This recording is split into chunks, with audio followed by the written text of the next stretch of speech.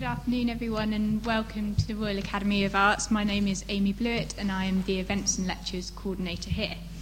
Before we begin, could you please ensure that all digital devices are turned to silent? We're not expecting a fire alarm, but should one sound, please exit through this door here on your left. And we will take questions after today's lecture, but please hold them until the end. For today's event, Charles Stewart and the Art of Illustration, we will be thinking about how an artist goes about illustrating a story. To discuss this, we are joined by exhibition curator Amanda Doran, who was the archivist at Punch magazine for 13 years and a consultant to the Illustrated London News Archive. She is a founding trustee of the Cartoon Museum and an expert in 19th century illustrated books and magazines. In addition to Charles Stewart, Black and White Gothic, she has curated many exhibitions of Victorian and 20th century graphic art. Joining her today in conversation is the former editorial director of the Folio Society, Sue Bradbury, who trained as a teacher and taught for 3 years in Spain before joining the Folio Society as a temporary membership secretary in 1973. This showed form on the part of the society, as at the time Sue couldn't type. Over the next 37 years, she worked as a production assistant, picture researcher, and general editor until 1984, when she became the editorial director. This was also the same year in which Charles Stewart came into life at the Folio Society. Sue retired at the end of 2009, and in the following year she was awarded an OBE for her services to the publishing industry. Since then, she has been researching a collection of letters between 3 pre-Raphaelite period artists, and her biography of them was published in 2012. So please join me in welcoming today's guests.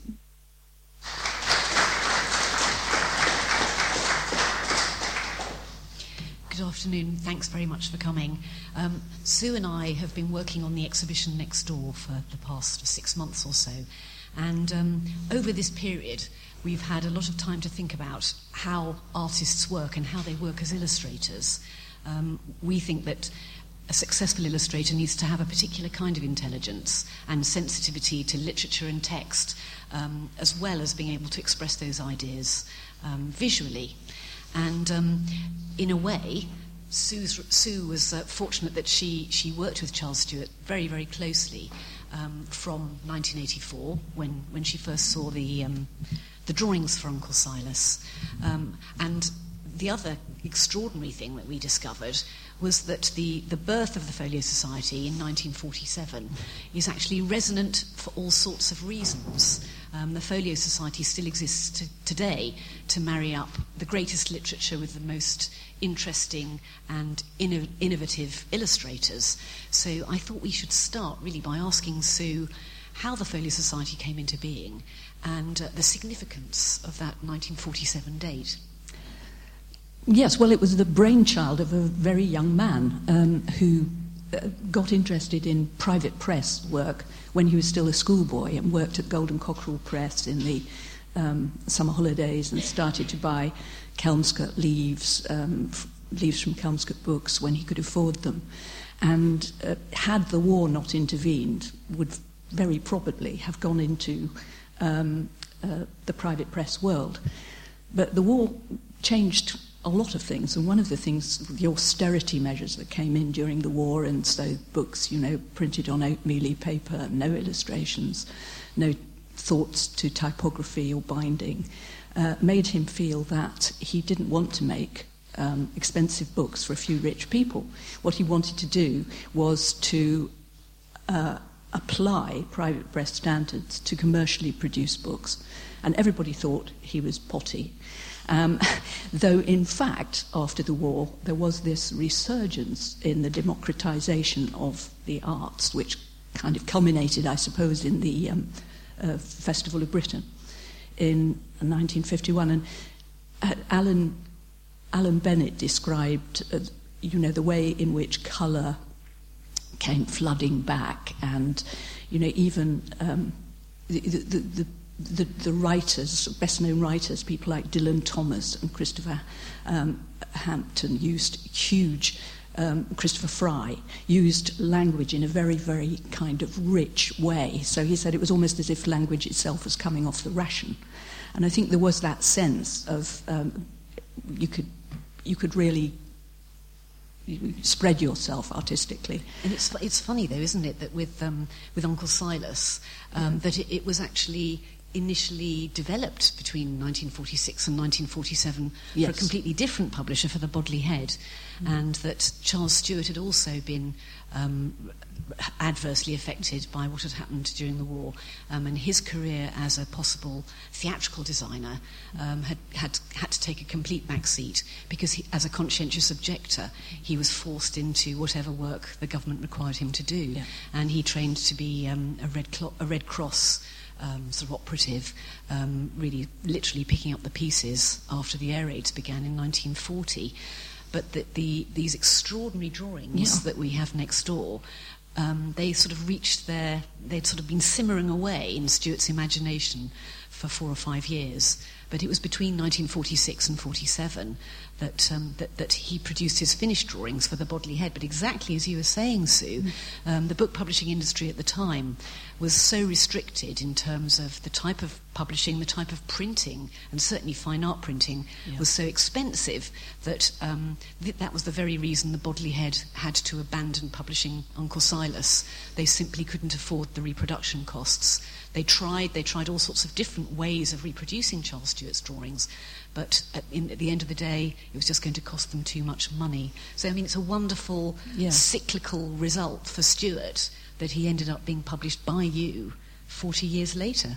Yes, serendipity, really. So, and of course, he went on to work on other projects for you, didn't he? He did, too? yeah. Well, you know, the way it happened was very strange because we built up over the years after the Folio Society was started. We built up we kept everything for a start. You wouldn't be able to do that now, but we built up an enormous library of artwork. And in 1984, we thought it would be a good idea to have an exhibition. We'd never done that, having a look at what we'd got. And we had it at the Royal Festival Hall. And because we wanted to kind of we wanted to open up to other illustrators who we might not have thought of and who might not have thought of us, we extended a sort of general invitation. And while we were putting the exhibition up, this exquisite elderly gentleman with white hair and rather beautifully cut tweeds came in with a plastic bag full of these wonderful, wonderful drawings. And we looked at them, we thought, why haven't we seen them, you know? And if this book, Uncle Silas, which I'm ashamed to say I'd never even heard of, never mind read, is half as good as the illustrations, we have to publish it. And so that was the beginning, really. And it's funny because I remember Charles as quite a sort of bland figure, very upright, moved beautifully. He'd been a ballet dancer, rather unlikely, in a former life, and had danced in the corps de ballet at Covent Garden, so no slouch. But what I'd forgotten, and I didn't realise until I saw the photograph of him in the exhibition, was that he has devil's eyebrows. And, of course, that sort of was like something slotting into place after all these years. He certainly enjoyed aspects of the supernatural. And all the time, yes. The third book that Charles Stewart worked on for Sue, I think he even helped devise the rather creepy title, because it was an anthology of ghost stories, yes. And he insisted on the addition of horrid tales, I believe, and other horrid tales. Other horrid tales. Yes. And I was in the fortunate position a few months ago. I went to have a look round his studio in cold grey Galloway, as he described it, and his studio is still intact. His niece owns the house, and many of his drawings and his possessions are still in the studio, which was beautifully arranged but sort of festooned with rather strange objects, tiny little bird skulls, some puppets that looked as though they were sort of devil dolls or something. I mean, Charles was born in the Philippines. The full size outside. Oh, yes, I did include the full size in the exhibition. There were so many strange objects in his studio. I thought the bird skulls might just be a step too far, and there was actually a human skull as well. That was several steps too far. But he began life in the Philippines, Charles, and as a child was very sickly indeed, his parents arranged for him to come back to England because they were really very worried that he wasn't going to survive in that tropical climate. On the way back to Scotland, his nurse took him to Japan, where the air was supposed to be better. And they were so scared that he wasn't even going to make it back to Scotland that they actually took him to Mount Fuji, where prayers were said for his recovery. And his niece told me this anecdote, that years later, at an exhibition at the British Museum, he'd seen a woodcut of Mount Fuji and just dissolved into tears. And that really set something off in my head and about his interest in the supernatural, really, and his interest in spirituality, but also in this sort of rather darker side, which I think is what we see exemplified so well in the drawings for Uncle Silas. Yeah, well, he insisted on including in his ghost story book stories, quite rightly, stories by Lafcadio Hearn, which are set in Japan. And they're ghost stories too. The Japanese have a huge history of ghost story writing, and so he included some of those in his ghost story book. And that certainly matches up with the contents of his studio, which, as I say, included beautiful carved fans and, I say, these rather strange puppets that looked as though they could well have been from the Philippines. But that was certainly one direction that his imagination went off into. And I think Charles is such an extraordinary artist in so many ways, and Sue's already mentioned his ability as a ballet dancer.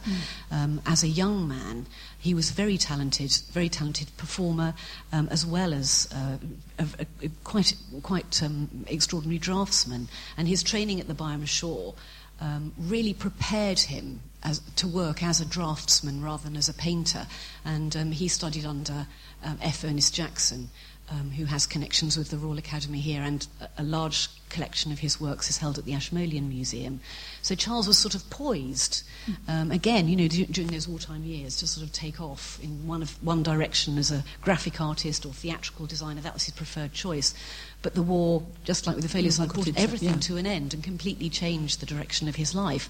So he started working on the drawings of Uncle Silas during bombing raids, and, well, in fact, between bombing raids, really. He said that the place where they were based in Battersea was a sort of Victorian Gothic house, and he used to go to a tower. It was a typical Charles. Find the right atmosphere and then recover it. Gothic inspiration. And then draw it, and that was his inspiration very much. And did he show you the preparatory drawings? Because the other thing that, as working in the collections department here at the Royal Academy, we don't just have the drawings by Charles that are on display. He made 4, 5, 6, sometimes 10 studies and other sketches that support every single one of the finished illustrations. And most of them are more finished than anything you or I would do before you even start. He was such a meticulous artist, wasn't he? Completely meticulous. And I think one of the very few artists illustrating sensational or ghost story books for whom more is less.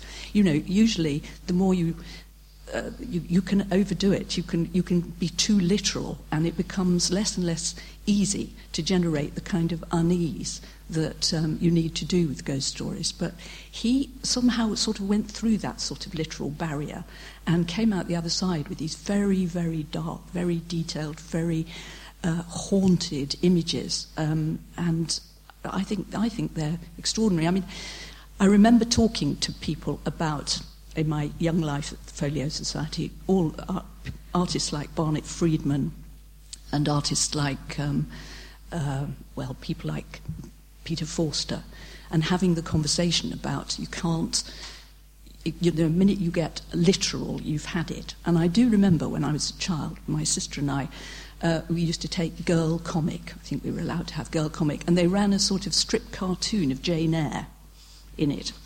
And the end of one week was the wedding being interrupted. And the last picture on the page was of Mr. Rochester standing by the tower door with his hand on the handle saying, "Prepare yourselves, gentlemen, the sight is not a pleasant one." Well, we went through the whole of the next week saying, "Prepare yourselves, gentlemen, the sight."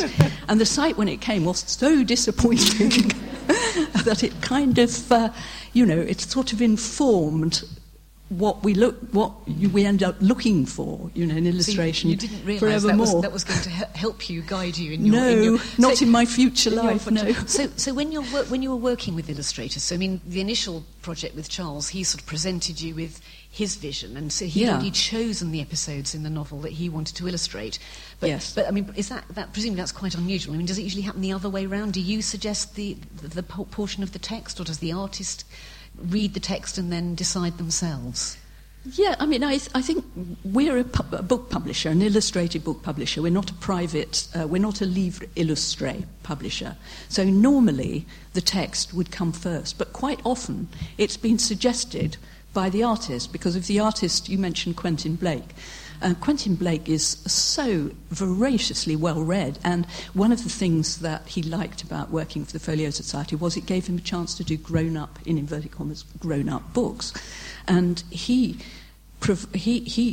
suggested to us, again a book I'd never heard of at the time, Voyages to the Moon and the Sun by Cyrano de Bergerac. Well, I thought Cyrano de Bergerac was an invention of Rostand, with a big nose, quarrelsome Gascon. But he was a real person, and he wrote what is essentially the first science fiction book.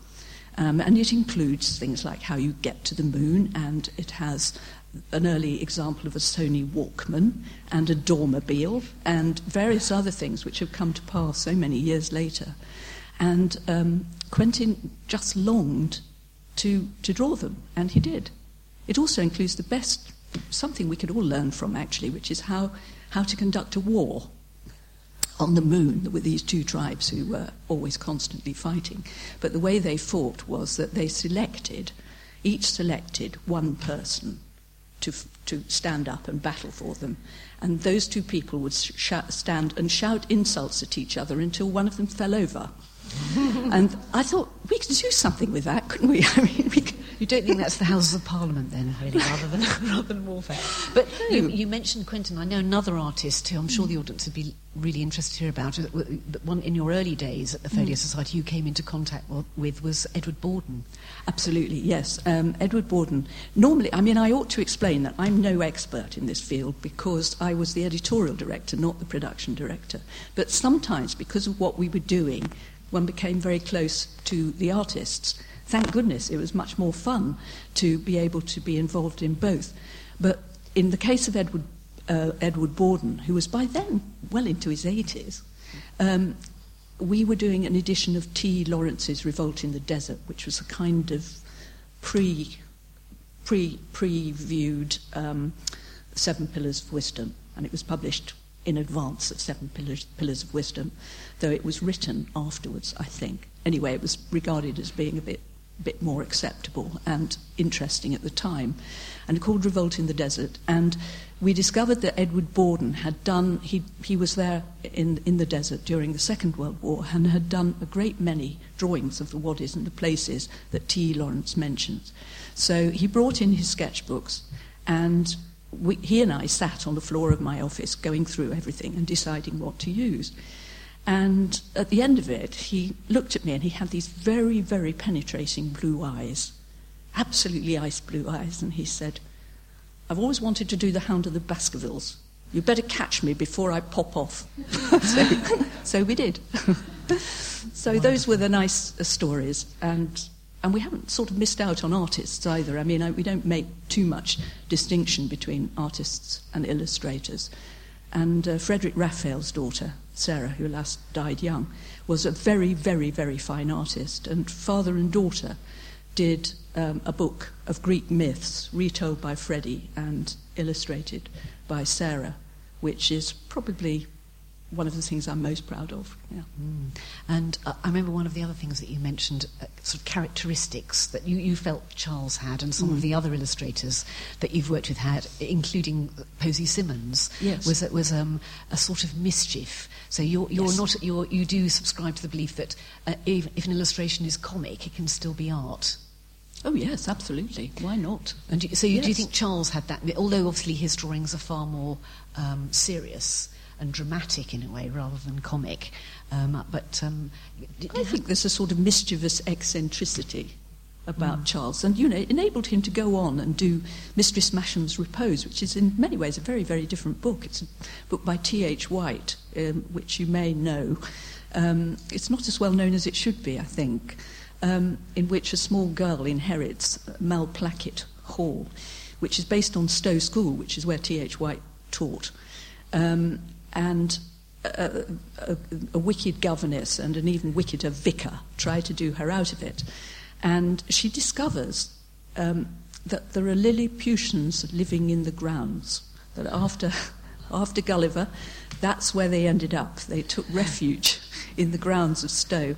And it's a wonderful, wonderful story about how Maria triumphs with the help of the Lilliputians. The Lilliputians are hugely entertaining. And he took up that cudgels with that one, which has a lot of mischief in it. Yes, and the drawings that he did for you, they're beautiful watercolours, aren't they? They're quite different in style. I mean, they underneath they have their similarities, but they're much more sort of nuanced, aren't they? And they are, and that's partly because his eyesight was beginning. He was again then 79, and he felt his eyesight wasn't as good as it had been when he did the Uncle Silas ones. Yeah. So was that published very close to the time of Uncle Silas as well with the Folio Society? Yes, not long afterwards, a couple of years, I think. So it's quite extraordinary how his career sort of was a complete resurgence for Charles, wasn't it? Yeah. And he'd been tied up for more than 20 years with family responsibilities, and in a way you were able to allow his work to come to fruition. I mean, if Uncle Silas hadn't been published, his work would probably have been completely forgotten. Well, it might have been. I mean, I think that's a horrible thought. I told Amanda Jane that my husband, I have relations in Galloway, so my husband and I used to go and call on Charles when he lived in Glen Harvey, which was a wonderful, wonderful house, long, low house on the edge of a river with a little mountain beyond. And the garden was a sort of series of arbours and walks, all created out of old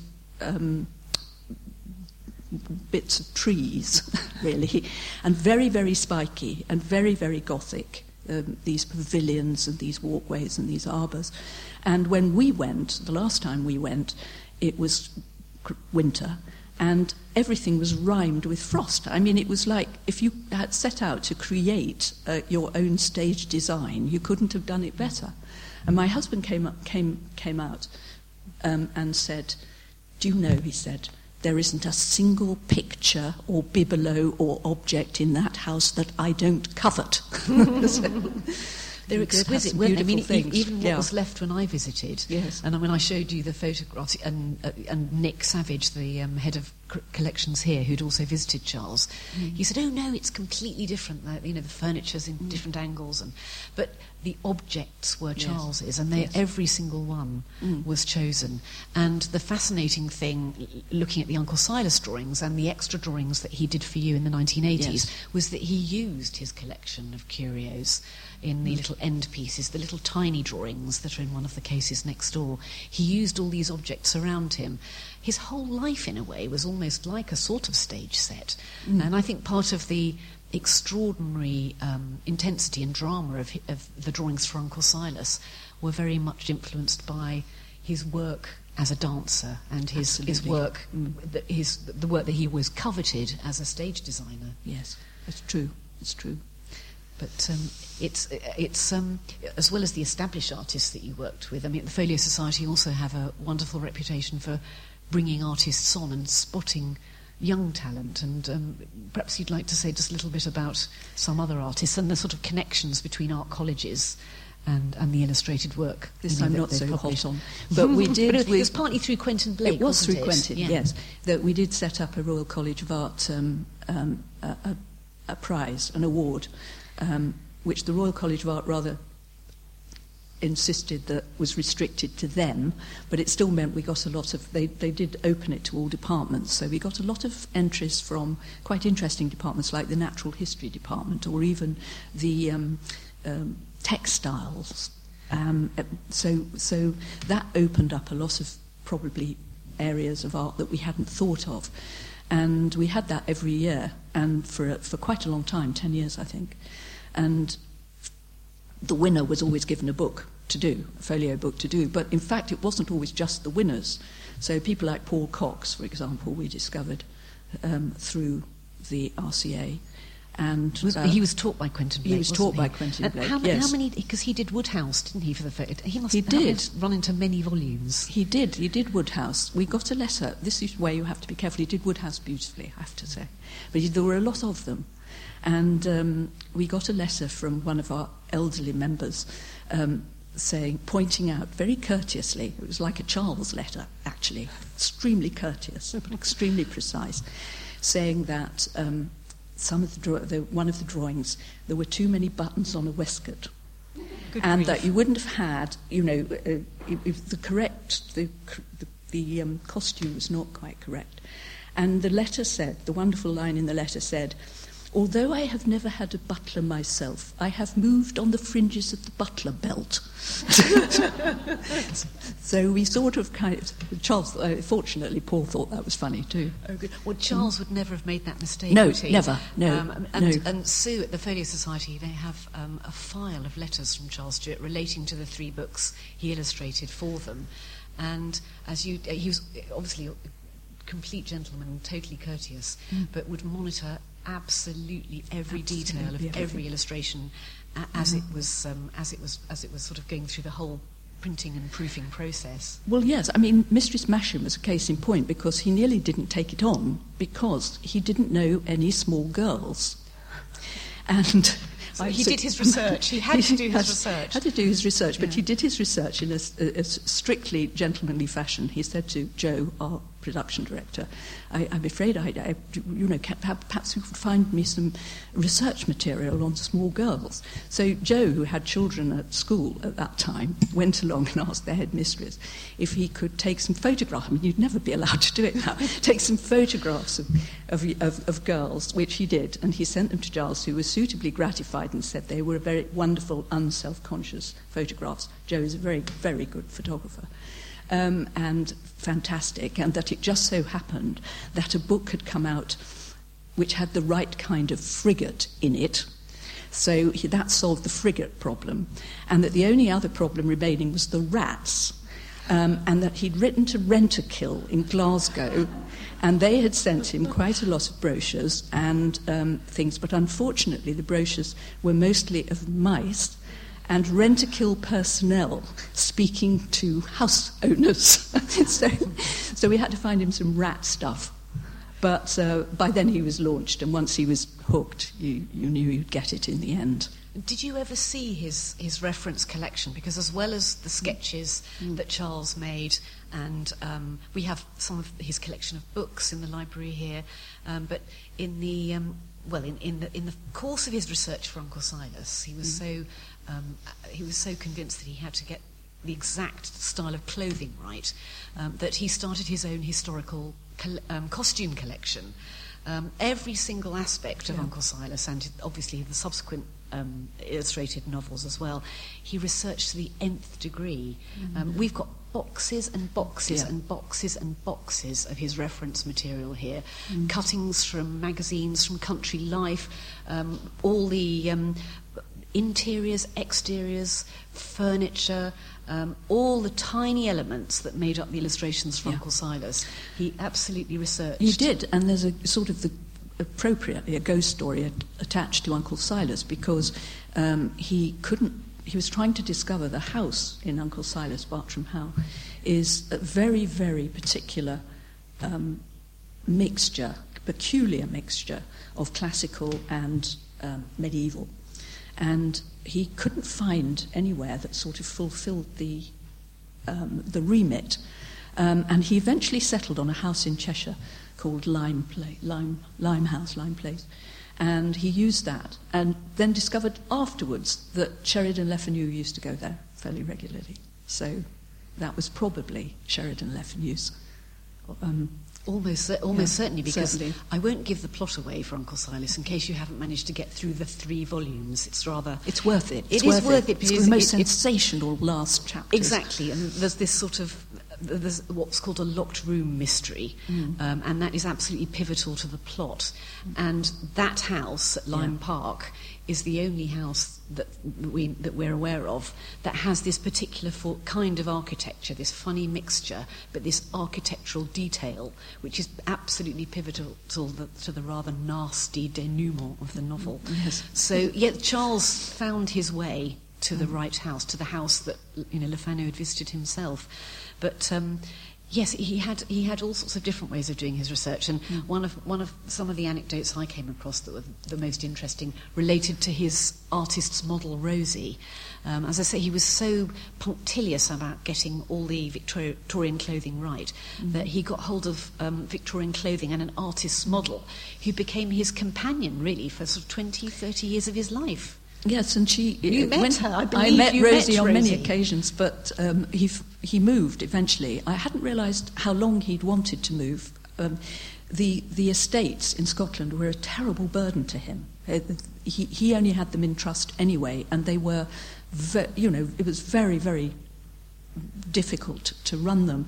And when he finally was able to move from Scotland and go to it's a sort of kind of home for retired academics, really, in Scotland, Ritchie Court. It was mostly full of blue-stocking ladies. He was one of four men, Oxford I think. tutors. There were many Lady Oxford Oxford tutors. tutors. But he absolutely loved it. He was desperate to get there. He wanted to go there, and he went. And he took Rosie with him. And, of course, it was a much, much smaller space than he'd been used to. But he still managed to fill it with the things that you'd expect to see, and it was all beautiful. It was beautifully and exquisitely decorated and looked after. And there was Rosie. And he took me, when I visited him there, he took me rather naughtily into his very monastic-looking bedroom with a single bed, and he opened the wardrobe door, and half of the wardrobe was full of natty tweeds and sort of kind of country gentleman's clothes, and the other half was full of Rosie's dresses, which he said had given the staff there something to think about. And certainly his niece Lou almost regarded Rosie as a member of the family. Yes. And we were quite upset that we couldn't include Rosie in the exhibition. But I hope you'll notice on your way out there's a really rather marvellous watercolour of her by Charles in a very, very beautiful, very fetching brown silk dress. But Charles did lend her out from time to time as well, and she also has royal connections. Rosie was used by Antigone to model the garter robes for the famous portrait of the Queen. Yeah. So she got rather snooty after that. But she can now be found. We have found Rosie, and you can visit her if you have a mind to, at Kensington Palace. Where she resides, with her own archive of supporting documentation, which Charles provided. Possibly because of her royal connections, she is now modelling royal clothing. But the curator there is quite keen to give her an airing and her story, which is has dramatic incidents. I believe Charles once had to rescue her from the river behind the house. That she was out modelling one of these exquisite dresses, either for... she had a lot of different clothing. He also illustrated Pendennis, didn't he? He did. An American fine private press. And so we have photographs of Rosie in early 19th century gear, as well as slightly later 19th century gear. And I think it was when she was modelling for Pendennis that she got blown into the river and had to be rescued by Charles. Yes, I mean, it was constantly being flooded, and all his letters were full of, I haven't been able to do anything because we've had 3 floods and several leaks, and this place, the McArchers couldn't come up with a better script, he said at one point. The dramas. I remember one of the things that we haven't talked about at all is deadlines, and deadlines and Charles didn't really sort of work, did they, on the whole? No, not at all. I think he took, for the ghost stories, was nearly 10 years from the first point of thinking about them to actually getting them out. It was nearly 10 years. And how many full-page illustrations was that? Not nearly as many as Uncle Silas. No, it's about 14, I think. Yes, I was going to say somewhere between 10 and 15, yes. isn't it? Yes. But the book jacket, in a way, takes us back to the world of Uncle Silas, doesn't it? Well, we have one. Here's one we cunningly prepared earlier, which takes us straight back to the ruined abbey in Dumfries, in Charles's own village. Yes. So he used it for everything. He did. Sweetheart Abbey for some reason. Yes, there's a legend. Yes, if anybody knows what it is, yes. Haven't really researched that one, right one. In Charlesian thoroughness. But no, I mean, it's fascinating how, I mean, presumably the other illustrators you worked with didn't take 10 years to actually finish. Otherwise, the Folio Society would have, gone out of existence a long time ago.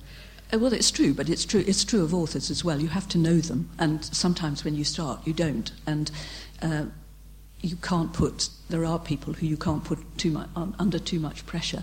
I mean, fortunately, we work quite a long way in advance, so we can, on the whole, give people as long as they need.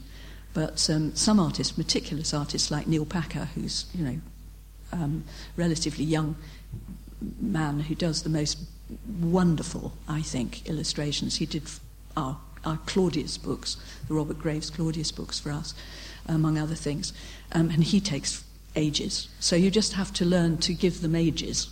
Yes. If you want it. And then, of course, there are the ones, people say, oh, well, why didn't you do sort of the obvious ones you'd think that you should be able to illustrate, like Tolkien, the Tolkien books. Yes. Tolkien trilogy.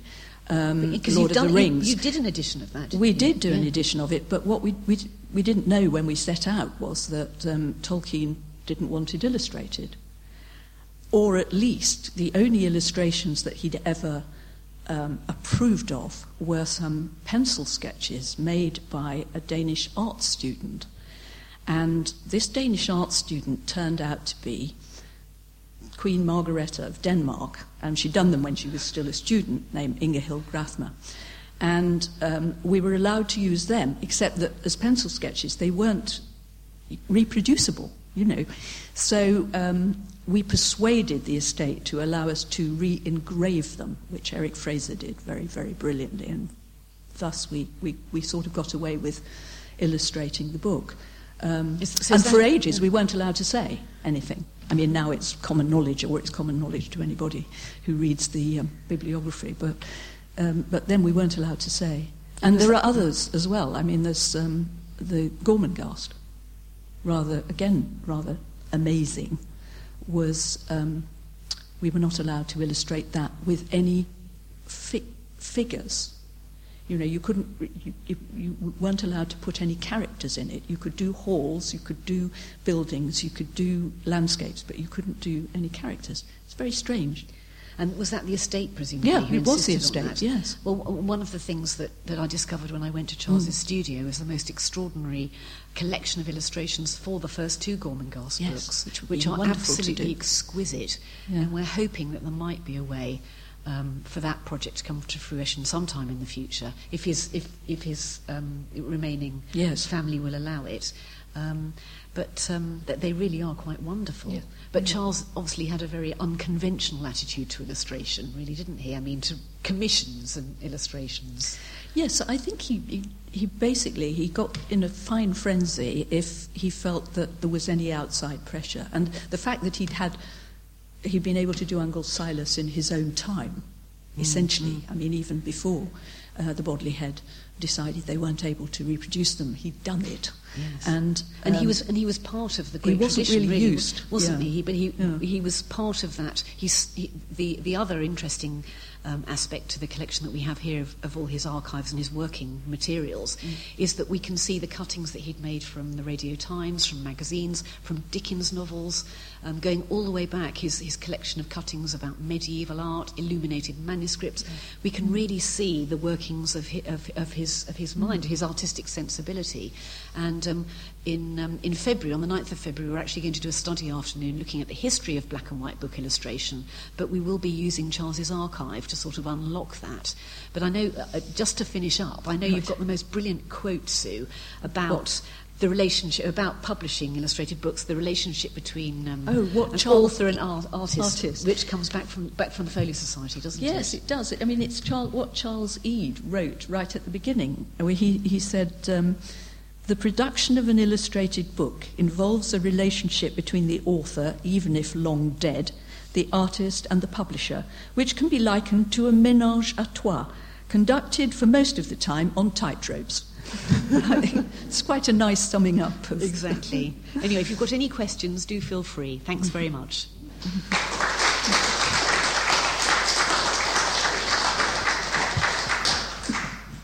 We do have a mic at the back, so does anyone have any questions? Yep, there's one here. We'll just wait for the mic.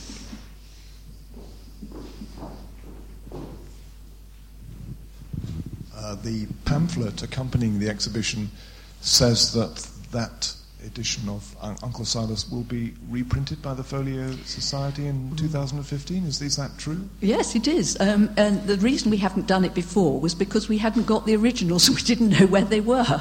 This is Charles keeping parts of his life in different compartments.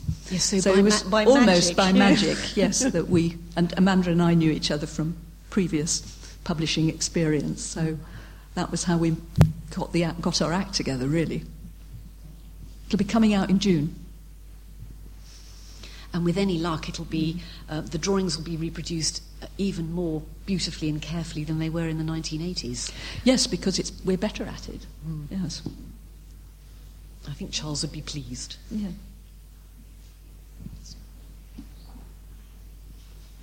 If you have trouble with deadlines, do you find you get gaps in your publication? How do you fill the holes? Well, the one that sort of it's a good point. The one, I mean, normally, because we used to. I mean, it's all changed a bit now, but we used to publish a prospectus a year in advance.